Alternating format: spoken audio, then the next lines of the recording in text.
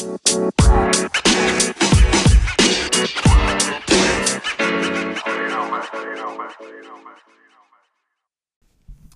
to Big Men, Big Theology. I'm Cody. I'm Jordan. I'm Trey. How's it going, fellas? What's going on, guys? We Cody, have the good doctor with us. Actually, another good doctor. That's good true. doctor. Not the normal good doctor we have. That's true. John English Lee. We need to introduce our guest for this episode, and I'll use the memo on the back of his book. We have Dr. Joshua R. Ferris. What's the R stand for, Joshua? Ryan. Ryan. Okay. Nice. Should I be getting that close to you? Yeah, You can. COVID That's fine. Definitely. Yeah, so Yeah. Josh, COVID? Okay. Josh is the Chester and Margaret Pollock lecturer. Pollock. lecturer. There it is. At We're Southern Baptists. University. We don't know get any words of right. these words. And yeah, so he's here with us today, and we are here particularly, before we dive into banter, we'll talk about banter, then get to the book that he just wrote, which I found to be really helpful. It's an introduction to theological anthropology, humans, both creaturely and divine. But before we dive into... That's a big title right there. It is a big Joshua. title. But before we get into You can handle it. talking about anthropology... Even Southern Baptists can handle it, is what he said. That's good. We are big men with big theology. That's right. We can We handle are. it. But before we dive into the book, we can banter about. Okay. How's your quarantine been, Joshua? Yeah, I haven't seen you in 2 months now. Joshua is normally one of our smoking buddies, so we. That's a weird way to phrase it. It's usually. I mean, let's just that's say a that we weird- smoke cigars. It's not like Well, we're right, out. but that's just Hey, a we weird ate way to say sushi it. too. Oh yeah, he's my Sushi sushi. buddy? I was gonna see if you want to go get sushi after this, but Jordan would word it. sounds He's great, my raw actually. fish buddy instead of sushi buddy. But so what it is we typically have a group of guys who will go to a local cigar shop here in Montgomery on Thursday nights, and Joshua is one of the lucky few who typically come, and so that's what he means by smoking. One of the buddies. unusual I ones love you. that I comes love the right. unusual. Thank stuff. you. I appreciate that. I love you too. I've been missing you I've the been last 2 missing you months. too. I mean, it's been Every hard. time we get together, he's like, "Where's Jordan?" Yeah, I've been asking. When's he going to come by? I live Doesn't right- he just live down the street or something? It's- He never wants to see me anymore? I only know about it like 5 minutes beforehand, so that it's every Friday night though that y'all do. It's this been rest. Friday. That's what we've been doing lately. Yeah. Okay. Yeah. So tell me about the haircut, Josh. So we were going to get into that. So Josh's hair, it looks like his 2-year-old cut it. I'm sorry. Gosh, why would you And say the- that? First, you need to I'm establish. sorry, whoever cut your hair. Yeah, Is this your golly. wife that cut your hair? Okay, Not my thank wife. God. I'm about to say we invite him to be on the podcast and just start slandering his just- family. What can I do? You know, it's been everything's been shut down. I mean, Yeah. I had to Agreed. get it trimmed. Yeah. I mean, it was coming over my ears like I yours. shaved my head, so I was like, I'm done with it. I'm just going to shave my head. why guys just can't be like me and just grow it out, you know? Yeah. Yeah, hopefully it's on now. Maybe Is it on? Has No, it been no, The recording? gain was cut up a little too high. You can pull the mic away from your face a little bit if you want. It's picking up a lot of you. Yeah. So who cut your hair? It was say it. my Don't- father's wife. Father's She cut wife. my- She did a pretty good job, right? So Yeah, your mom? it's not bad. It's not I bad. mean, it's not around. You know, it's clear around the ears. It's okay. It's clean, clean Joshua, cut. Jordan cut somebody's hair, or trimmed somebody's hair like 2 weeks ago, and their wife was furious about it. And so you can throw that at him if you want. That's funny. That's very funny. That's Well, good. I mean, what else you been doing? Like, what have you been writing more? I mean, what's the? Yeah. What have I been doing during this whole lockdown? Hanging out with Cody on occasion. It's true. Reading, smoking, drinking good drinks. Like Dr. Pepper. Yeah, yes. We're in a Southern Baptist church. Absolutely. Southern Baptist. Sorry, Southern no Baptist. Coke, Coca-Cola, There you Coca-Cola. go. Coffee if we get a little, you know. If it gets a little wild and little- crazy. little wild. Did you drink Coke with a guy named Jack or? Are we allowed to? I'm joking. Yeah, it's not a big deal. Southern Baptists, are we allowed to drink? We I thought his name was Morgan. Consistent ones can. consistent ones. Consistent ones. Okay, good. That's so So beyond that, I've been teaching online, and I've been working on several writing projects lately. What are you writing on now? Before we get into the soul. Yeah, well, I just finished up a lecture for Mundelein Seminary where I've been a lecturer, and of course we had to record it online because I can't actually go there right now. So I was just defending a version of the soul against Thomas's view of the soul. Thomas Aquinas, that is. Okay, not Thomas in the Bible. No, not Thomas in the Bible. Thomas Aquinas, the great medieval theologian. Okay. Yes. I've been working on that and, working on a few edited projects. So it's been a productive time of lockdown. Man. But it's not been a very social time, right? Yeah. Well, I guess social you got distancing. Cody. We've been practicing social distancing, except with Cody. Yeah.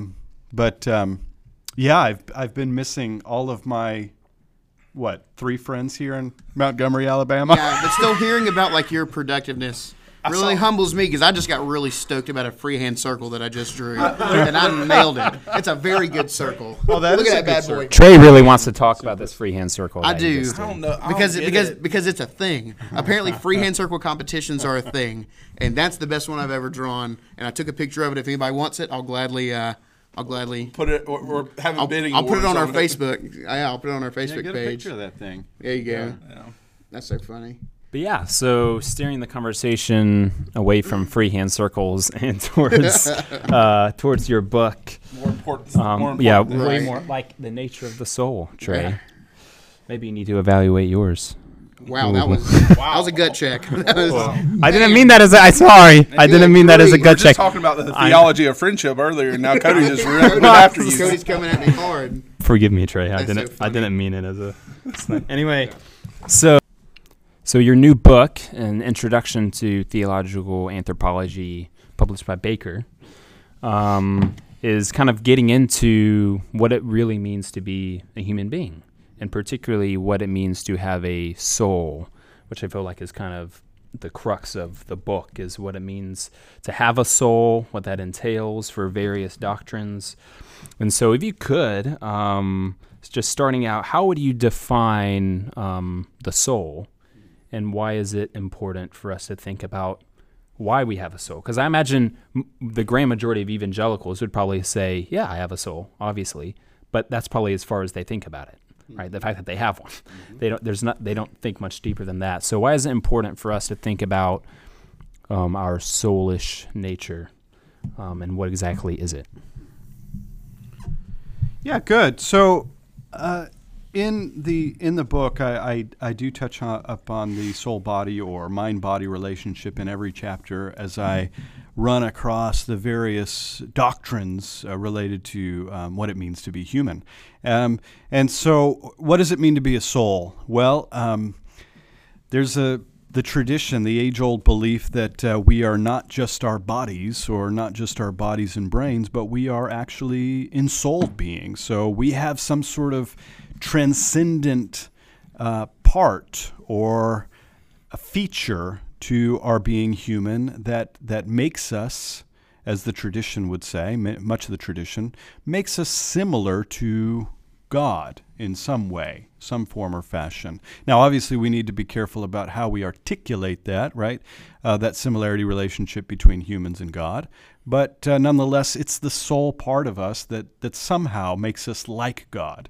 And so there's this old teaching about the imago Dei, the image of God in Genesis 1 and in several other places in the Old Testament, where it seems to indicate that there is some sort of relationship that is of a here's I'm going to throw out one big word: metaphysical relationship between humans and God. Metaphysical just means that in terms of our constitution as human beings, there is something about us that makes us like God, and that provides the ground for the afterlife, if there is such a thing as an afterlife, which as Christians we believe there is an afterlife. I think all of us believe that, right? I think we can agree on that. Yeah. We know So- that there is one. So what is it that makes us survive or makes it possible for us to survive in the afterlife, to persist, to live on, and to live in what traditional Christians have called the doctrine of the disembodied intermediate state, right? The state between physical death and physical resurrection. And what makes it possible is the fact that we are ensouled beings. we are a soul, or we have a soul, depending on your view of the soul. And so that runs as that's an important theme throughout the whole of the book. And I think it's important to getting a good grasp on what it means to be human. This doctrine of the soul is central to our doctrine of humanity, and I think it's been central throughout much of church history. So yeah, that's what I would say. Yeah. So what would be some kind of counter views to what you are presenting in your book regarding the soul?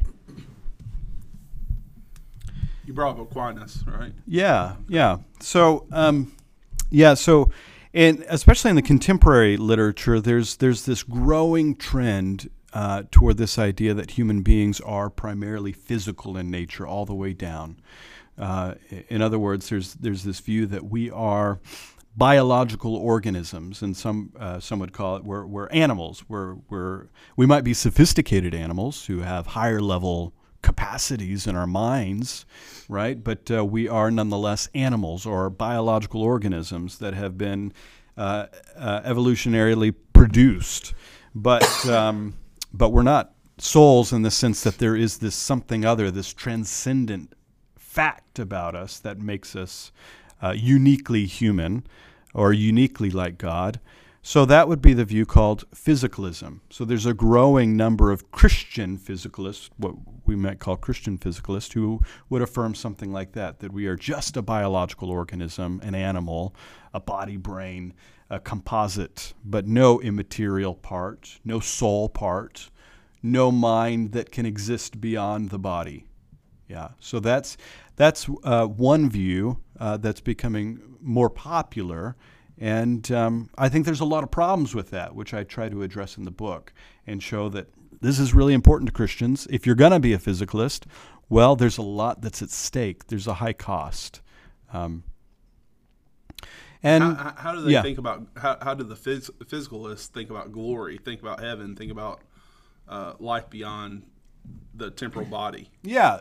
So for those who are denying that there is a soul that can exist on its own, mostly physicalist, they would highlight the physical resurrection of the body. And they would say the physical resurrection of the body, that's where it's at. That's the hope of the Christian. That's the hope of the believer.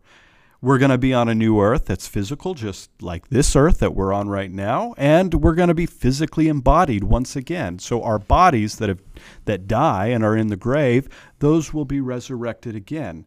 And so when you're reading the Christian physicalist literature, that's what the physicalists will highlight. It's all about the physical resurrection of the body.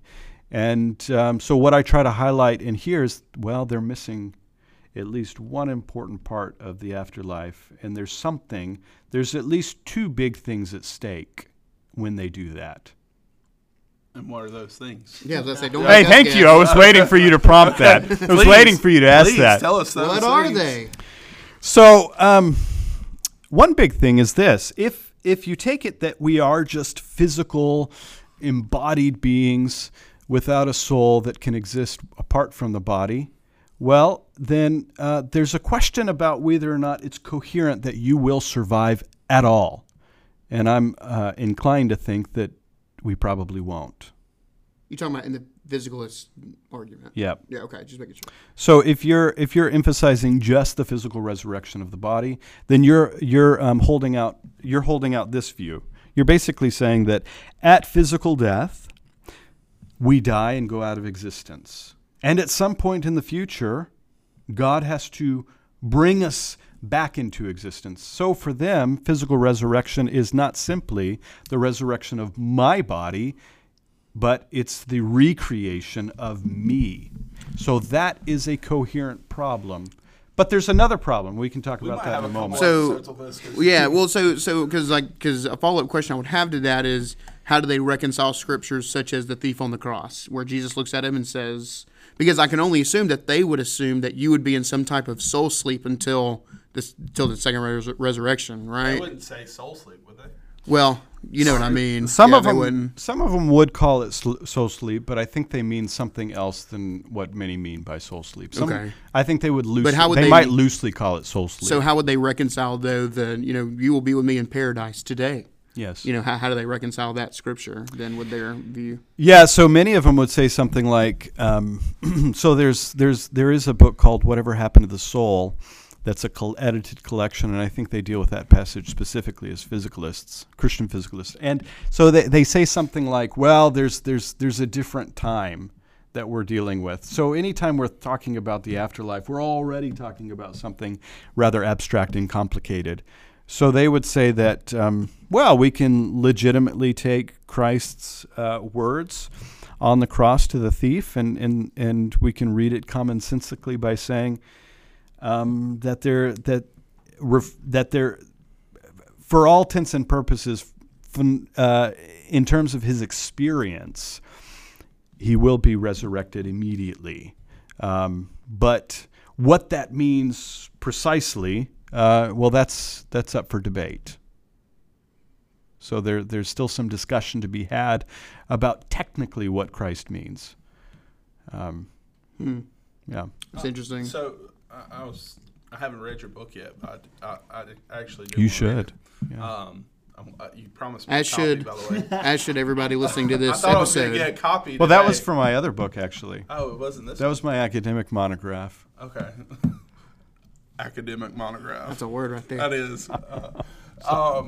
So how do, I was just looking at some of the titles. How does this view of the soul affect male and female, like these dynamics? Because you have chapters about that, and the image bearing and Imago Dei.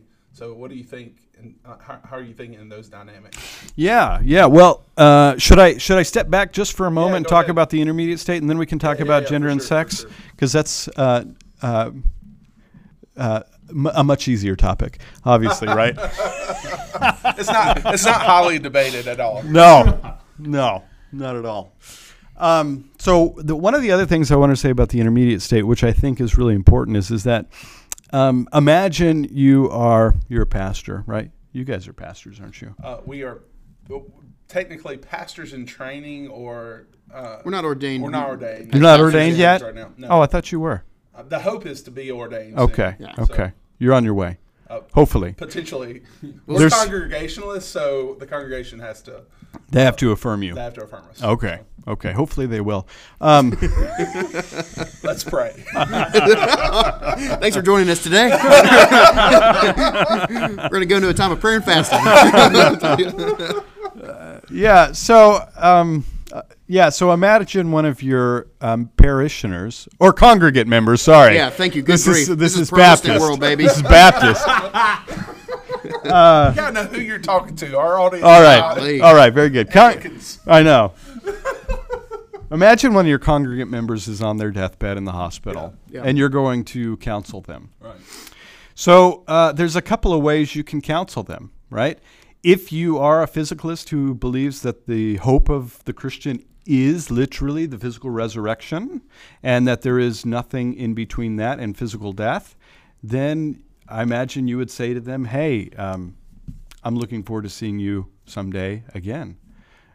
Don't know when that will be, but it'll be someday. Looking forward to it. Yeah. Hopefully you're going to be on the new earth again. Soon. Right? Soon. I don't know how long it'll be. It might be another 1,000,000 years, but soon.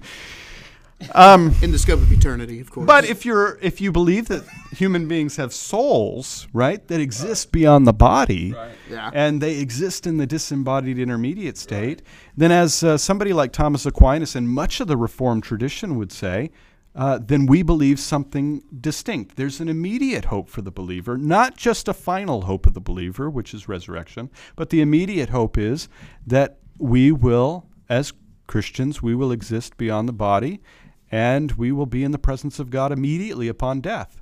And that's a hopeful thing to say. When somebody's on their deathbed, hey, you're a Christian, you've been a faithful Christian all your life, you're going to see God. Amen. Yeah. Yeah, because how else do you go, like, to be absent from the body is to be present with the Lord. We see that there is an absence from the body. There is something else besides just body. Yeah. At least according to God's infallible, inerrant word. Yeah.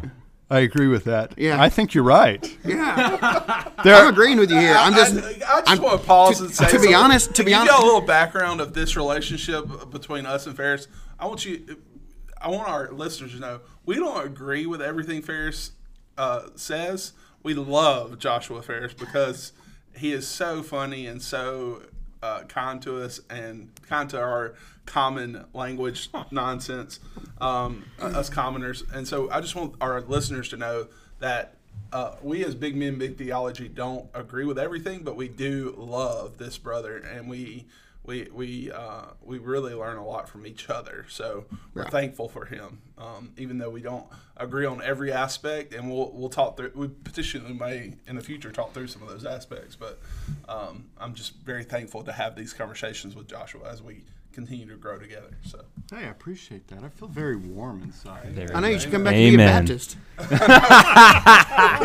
Water's warm over here, baby. It's great. I love my Baptist brothers, especially the Reformed Baptists. There you go. Amen. Well, you're in the right Amen. crowd. I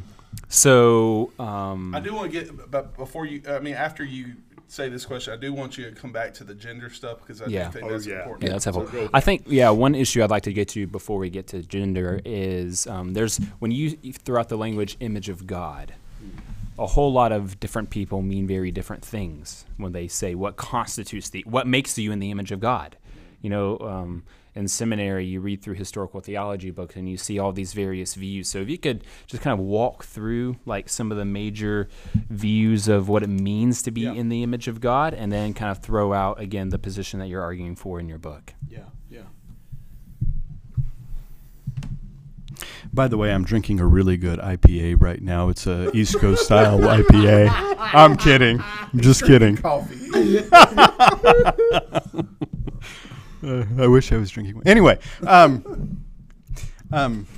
your fans okay with drinking beer? We don't know. Some of them are. Okay. Some of them might be teetotalers. Okay. Who knows? Well, we love both. teetotalers We too. love them both. Yes.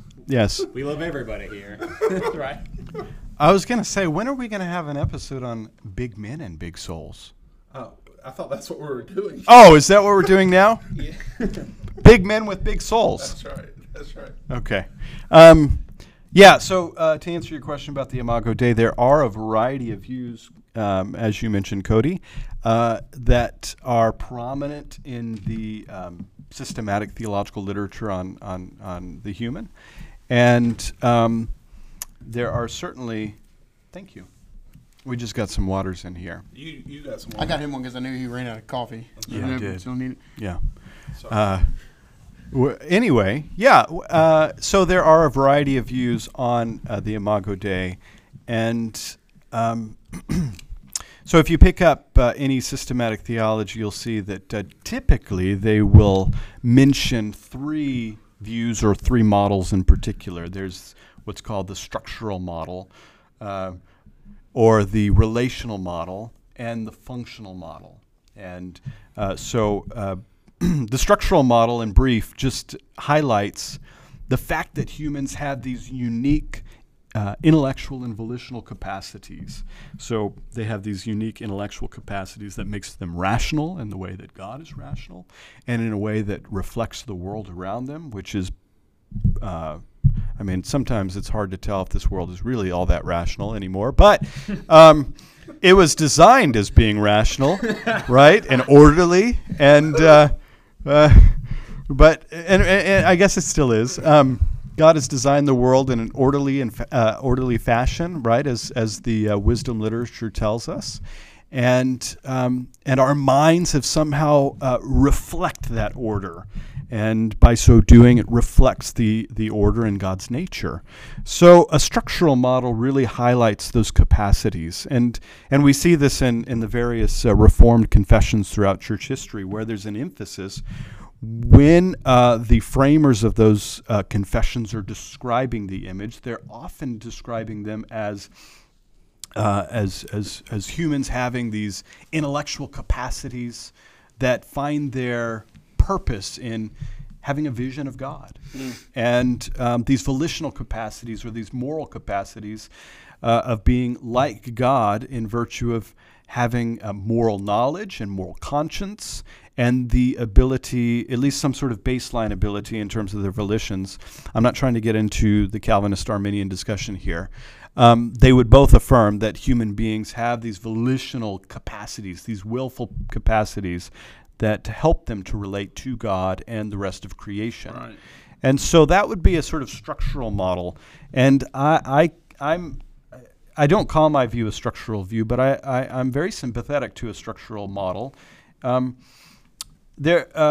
contemporary literature, there's more of an emphasis upon the relational. So a relational model would say something like this, where Imago Dei bears, we bear this image in virtue of our relationship to God or in relation to the creation itself. And so Karl Barth is one famous defender of what's called a relational view, especially when he talks about the nature of male and female in the marriage as being the ultimate mystery that points us to God and His nature. It's particularly His Trinitarian nature.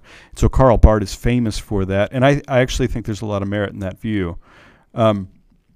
Finally, there's a functional view, and this is very common and well represented in the Reformed theological tradition, I would say, insofar that human beings are image bearers in virtue of being functional representatives of who God is in the covenants. So the covenants are, you might say, the backbone of how the Old and New Testaments develop.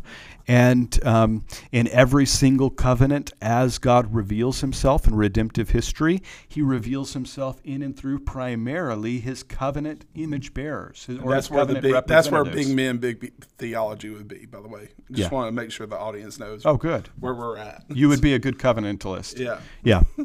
That's good. That's good. You can still hold to the structural view. But the functional representational view is sort of a very popular view in contemporary Reformed theology today. Right. So we had a conversation probably it may have been 6 months to a year ago. Yeah.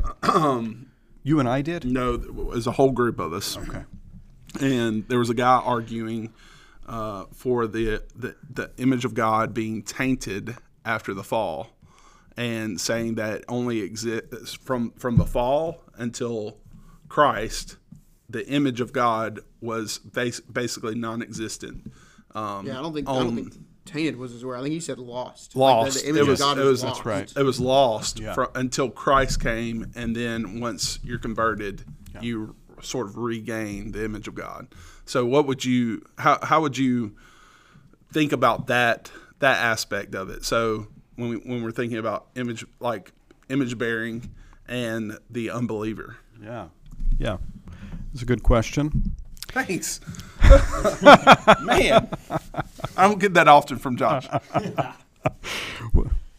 We're speaking in public, so I'm just kidding. Go ahead. I'm just kidding. No, so I think the biblical data, it seems pretty clear to me that even non-believers after the post-fall are created in the image of God, and this is part and parcel of how we make sense of dignity, depending on how you interpret Genesis 9:6, where it talks about particularly those who have murdered or killed another. They've killed an image bearer, and their life is required of them. Right. In other words, some sort of retribution is due to them because they've violated a fellow image bearer. So I think there is a long discussion in the Reformed theological tradition about the nature of the Imago Dei post-fall. Yeah. And there is something interesting there. Now, normally, the Reformed theologians, as I understand them, they make a distinction between the material and the formal image. Can you define that for us just a little bit, the material and the formal? Yeah.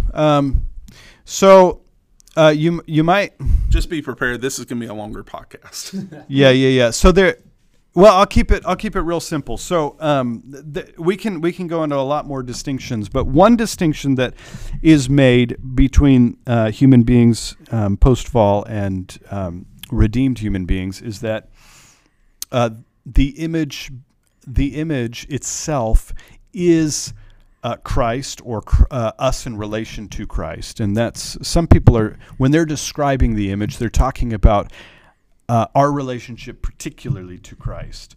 And then others, when they're talking about the image, they're talking about humans in the image of God in the creation state. So as created human beings, they are in the image of God, or they are images of God. So they would make those distinctions.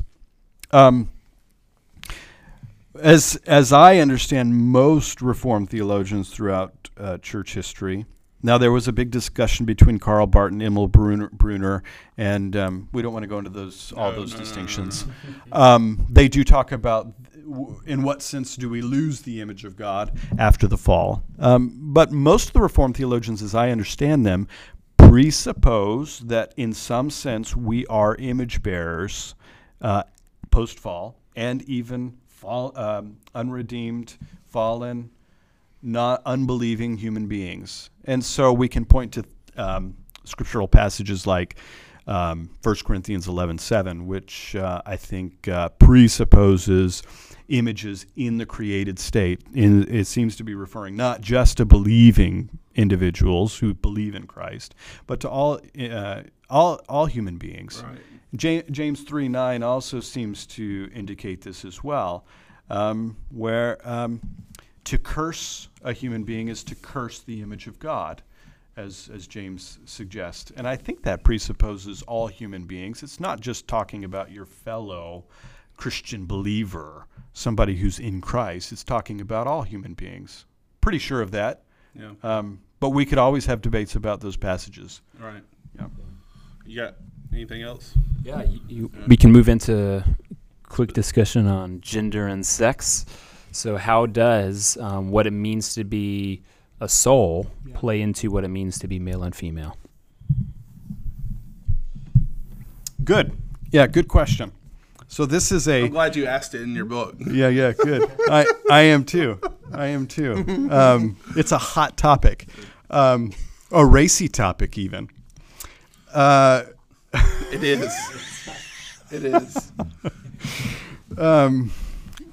I should have came up with a cooler title like "Sexy Souls" or something like that, but I don't know if that would pass in an intro You're book. trying to make this an academic book, right? It's more academic, yeah. So I guess I need to do that in a pot version. Yeah. Yeah. There you go. The message version. Yeah, the message version. Yeah, that's right. A paraphrase.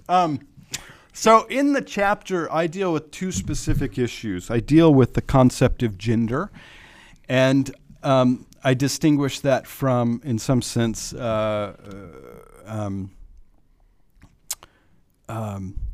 sexual practice or sexual behavior. And I describe both of those issues, or expound on both of those issues, in the context of talking about different versions of the soul. So how might we think about gender as a property of the soul? So there's a big debate right now in Christian theological literature that human beings are not essentially binary, male and female, but instead there's a plurality of genders. And so there's been an expansion to the traditional notion of what it means to be human as male and female. And so I argue that, look, even if you want to throw out the term gender and just talk about sex or biological sex as being male and female, very well and good. We can do that if you're happy with that, so long as you don't use a thin or anemic understanding of what is meant by biological sex. And so long as that has some implications for social behavior and how we are to act and behave in the world. So some sort of social implications. So, in other words, I make a case for what I think is basically the traditional view that being male and female is essential to the human race. It's somehow fundamental to what it means to be human beings. And there is a real gender binary. So these properties of being male or female are essential to human beings. We really are male or female. So that's a view called gender essentialism. So I argue for a modified version of that. And I say, look, I think there's a lot of good evidence in the Bible and good evidence in church tradition and theology and in practice, as well as in some of the recent scientific literature, despite what some popular opinions would have you believe. Mm-hmm.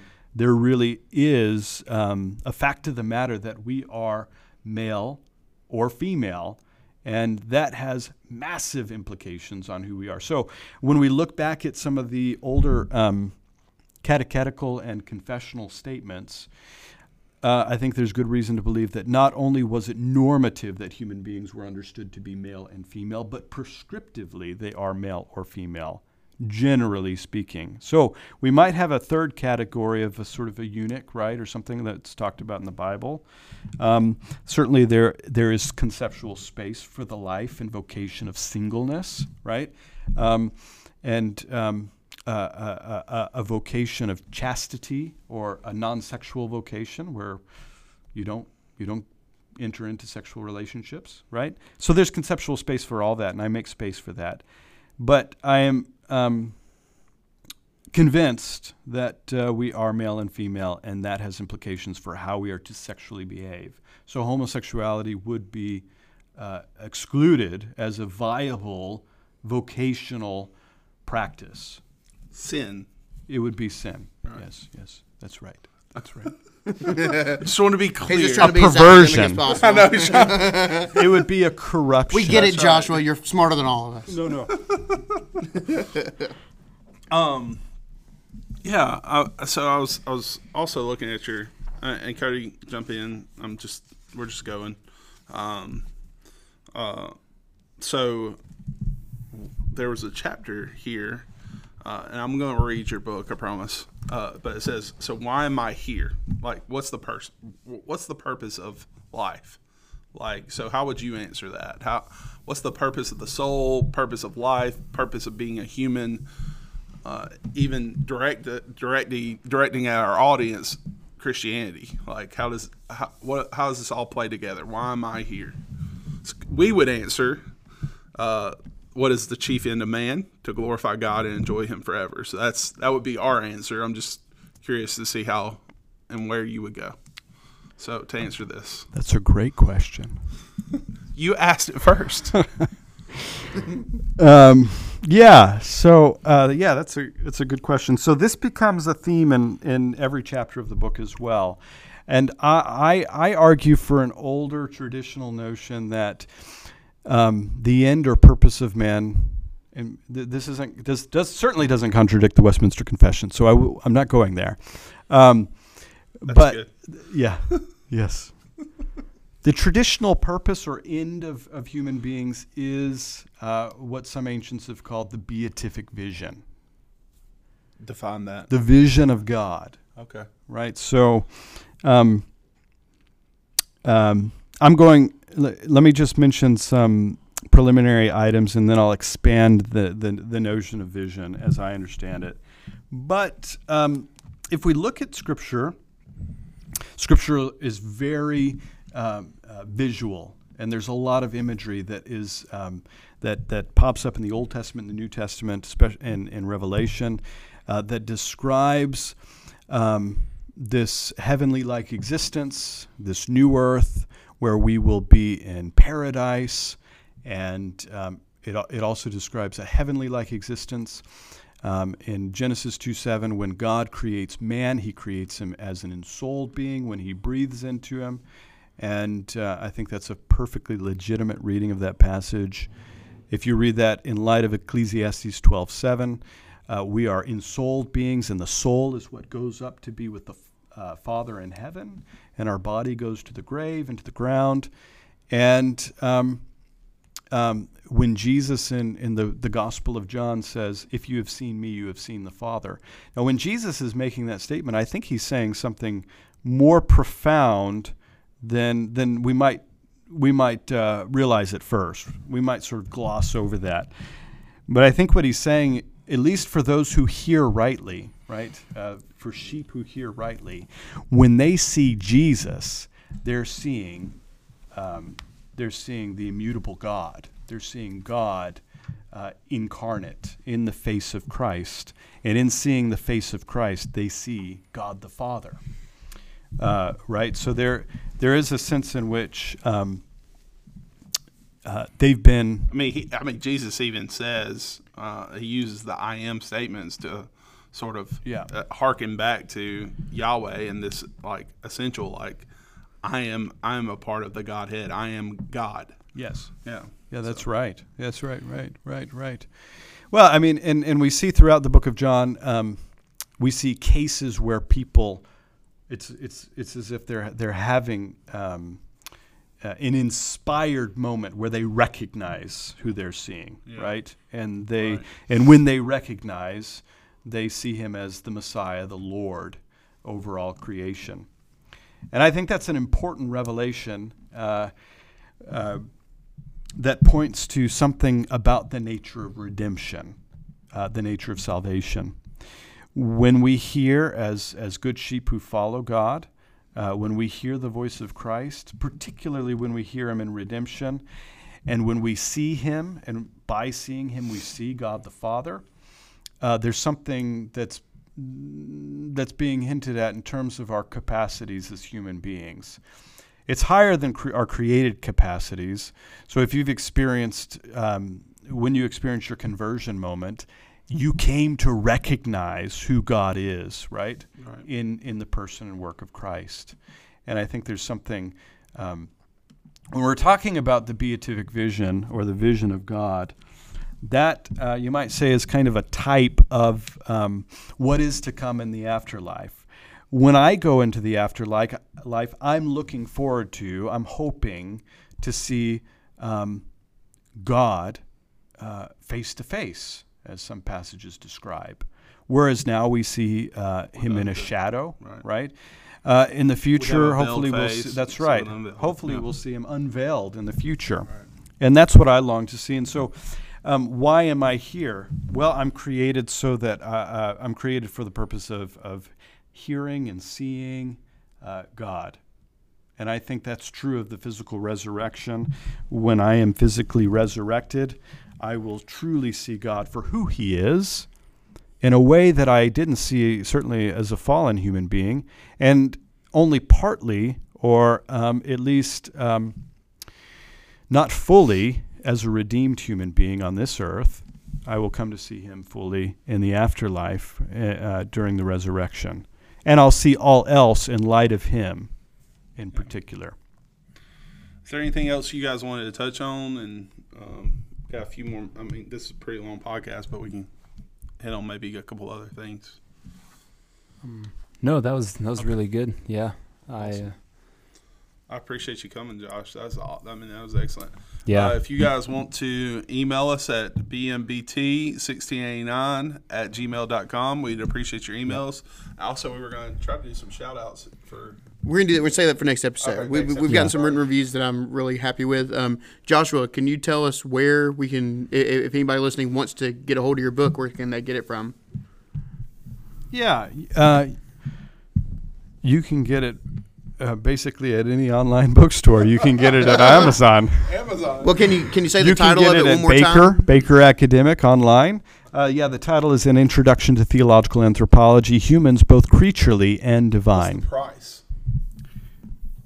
Do you know? 34. So it's not bad. I mean, it's not bad. It's really not bad. For a good academic book, that's a great price. And I'll say this, for those who do want to buy the book, I encourage you to buy the book. It's really helpful.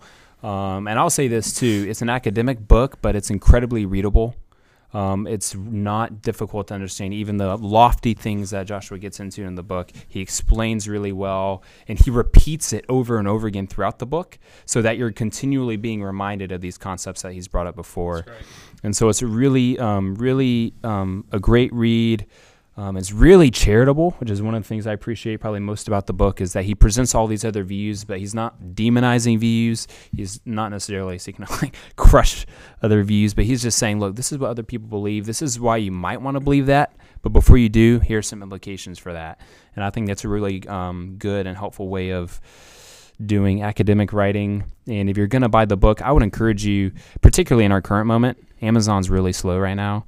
I ordered a book last week from Baker and got it in like a couple days. Oh, really? Yeah, so I would from just Baker. Yeah, so Baker Publishing, you can just Google it, and it's pretty quick to find. So Great. Awesome. And yeah, I think that's it. Great. Joshua, thank you so much for being on today, brother. yep. I mean, Hey, good to be with you guys. Yeah. Love my Baptist brothers. awesome. We love you too. We'll talk to you later, buddy.